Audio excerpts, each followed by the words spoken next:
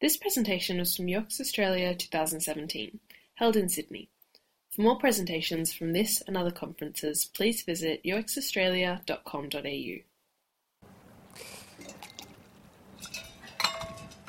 Hi, everyone. My name is Philippe Delalande, and I'm a UX designer at Kinship Systems.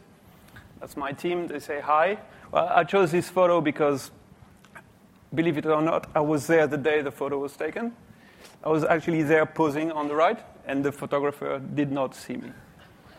It's disappointing. Don't get that guy for your wedding or anything. So today I'm going to talk about iconography.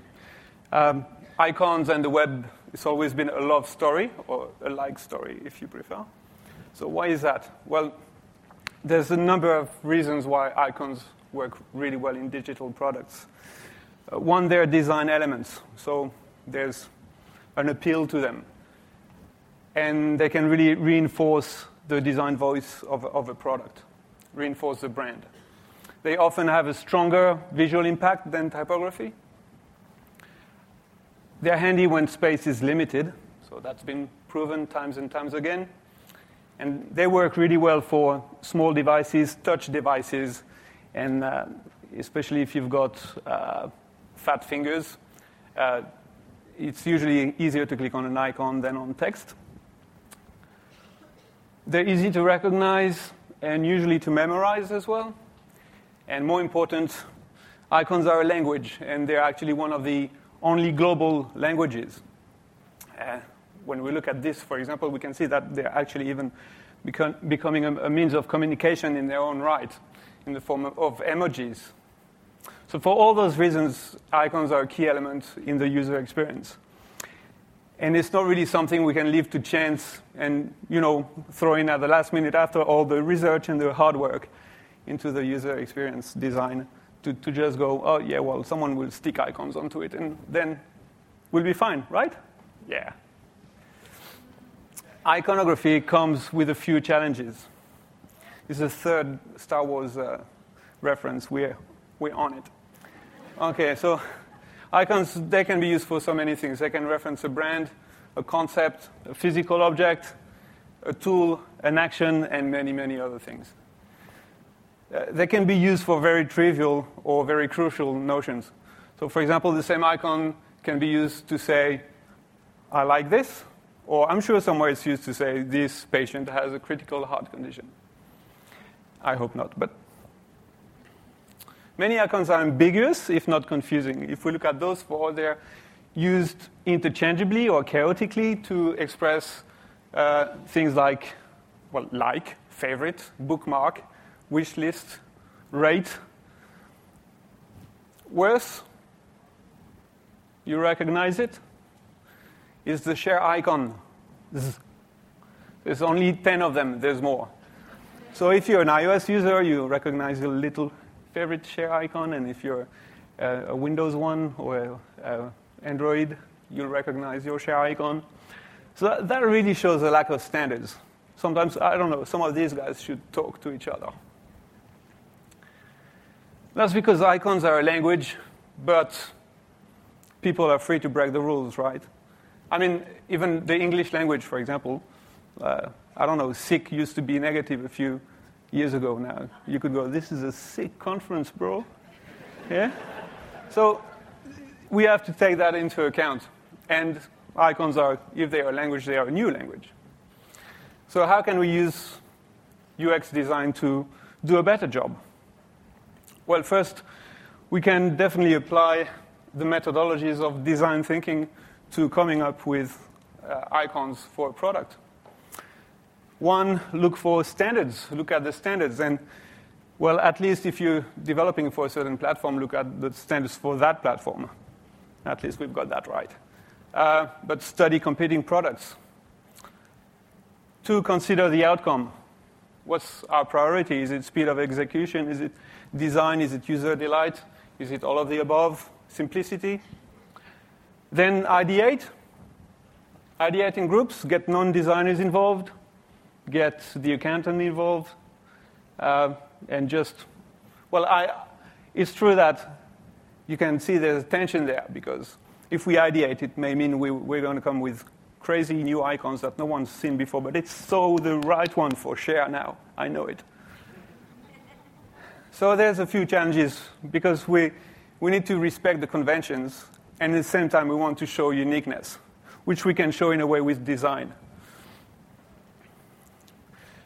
In most cases, icons are not really the place to be hyper creative. But if we look at this one, for example, the quill pen icon that Twitter introduced a while back, it's changed a little bit now. We can see that, well, it's been tested in a study by usertesting.com, and 80% of users without a label or anything were able to identify what it was doing and be correct about its intention.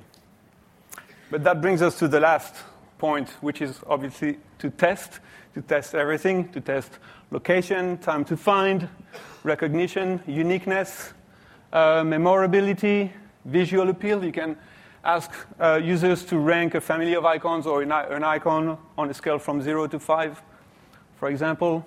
Test the visual appeal and test against other icons, do A/B testing. Just a couple of quick tips, because I only have 10 minutes. I'll keep it to the mother of icon tips, which is use icons with labels in general. There's always exceptions. Like we end up always going, yes, but, that's good. In another actually it's in the same study by usertesting.com, 88% of users were able to predict what was going to happen when they clicked on an icon when it was accompanied by a label. Without the label, it fell from 88 to 60%. And if the icon was unique, which means custom to that app, it dropped to 34%. The fear of the unknown. Users are going to be scared of, they're going to not want to click or avoid clicking on something if they don't really know what it's going to do. Is it going to charge me $100? So, of course, there are scenarios where you may hide labels. And that correlates with the level of mastery that the users have gained with your application. If they use it 8 hours a day, then you may also consider showing labels at first and then scaling down with time until you may offer the possibility to toggle labels on and off. And at the end of the day, we need to ask ourselves, am I trying to make my life easier or the user's life easier? Just a word on relevance. An interesting debate. Can an icon become outdated? Is it okay to have relics of the past as icons? So it's been argued that this one, the phone icon, I'm thirsty. It's been argued that it's unknown to millennials. They've never seen a phone that actually look like that. But in the same time, one of the most downloaded icons that appears on every product, every website in the world. When's the last time you used a magnifying glass to look for your socks? Like, has anyone ever looked for anything with a magnifying glass? It's not even the point. So that's the power of symbolism, right? No one's going to question this guy. Well, maybe in your next ideation session, you're going to come up with a new one. I don't know. Anyway. Well, interestingly, the letter A of the alphabet, which I hope we all recognize here, was originally a pictogram of an ox. So letters are now understood as symbols with no connection to their original meaning. So I can see the same thing happening with some of our most famous icons. There's plenty to say. We have very little time. I need to move on to the future of icons. Apparently, the future of UI is no UI. So see you later. No, it's not over. So it would be fully immersive experiences, gesture interfaces, brain-computer interfaces, voice UI, virtual reality, augmented reality, wearables. And it's true for some of those, we can really wonder what's the UI going to be like. But for the other ones, I see that it will result in intuitive interfaces, and I think that icons have a big role to play in things like augmented reality. There's going to be less text, more shapes, colors, icons. And I think that's going to reinforce their importance, which brings me to my last point.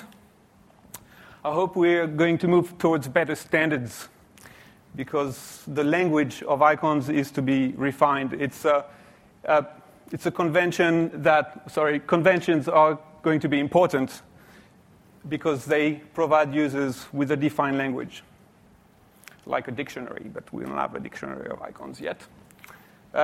We have to keep in mind that languages evolved, however, and at the end of the day, they benefit from disruption and innovation. 1 foot in the past, 1 foot in the future. Thank you. We hope you enjoyed this presentation from UX Australia 2017. For more presentations from this and other conferences, please visit uxaustralia.com.au.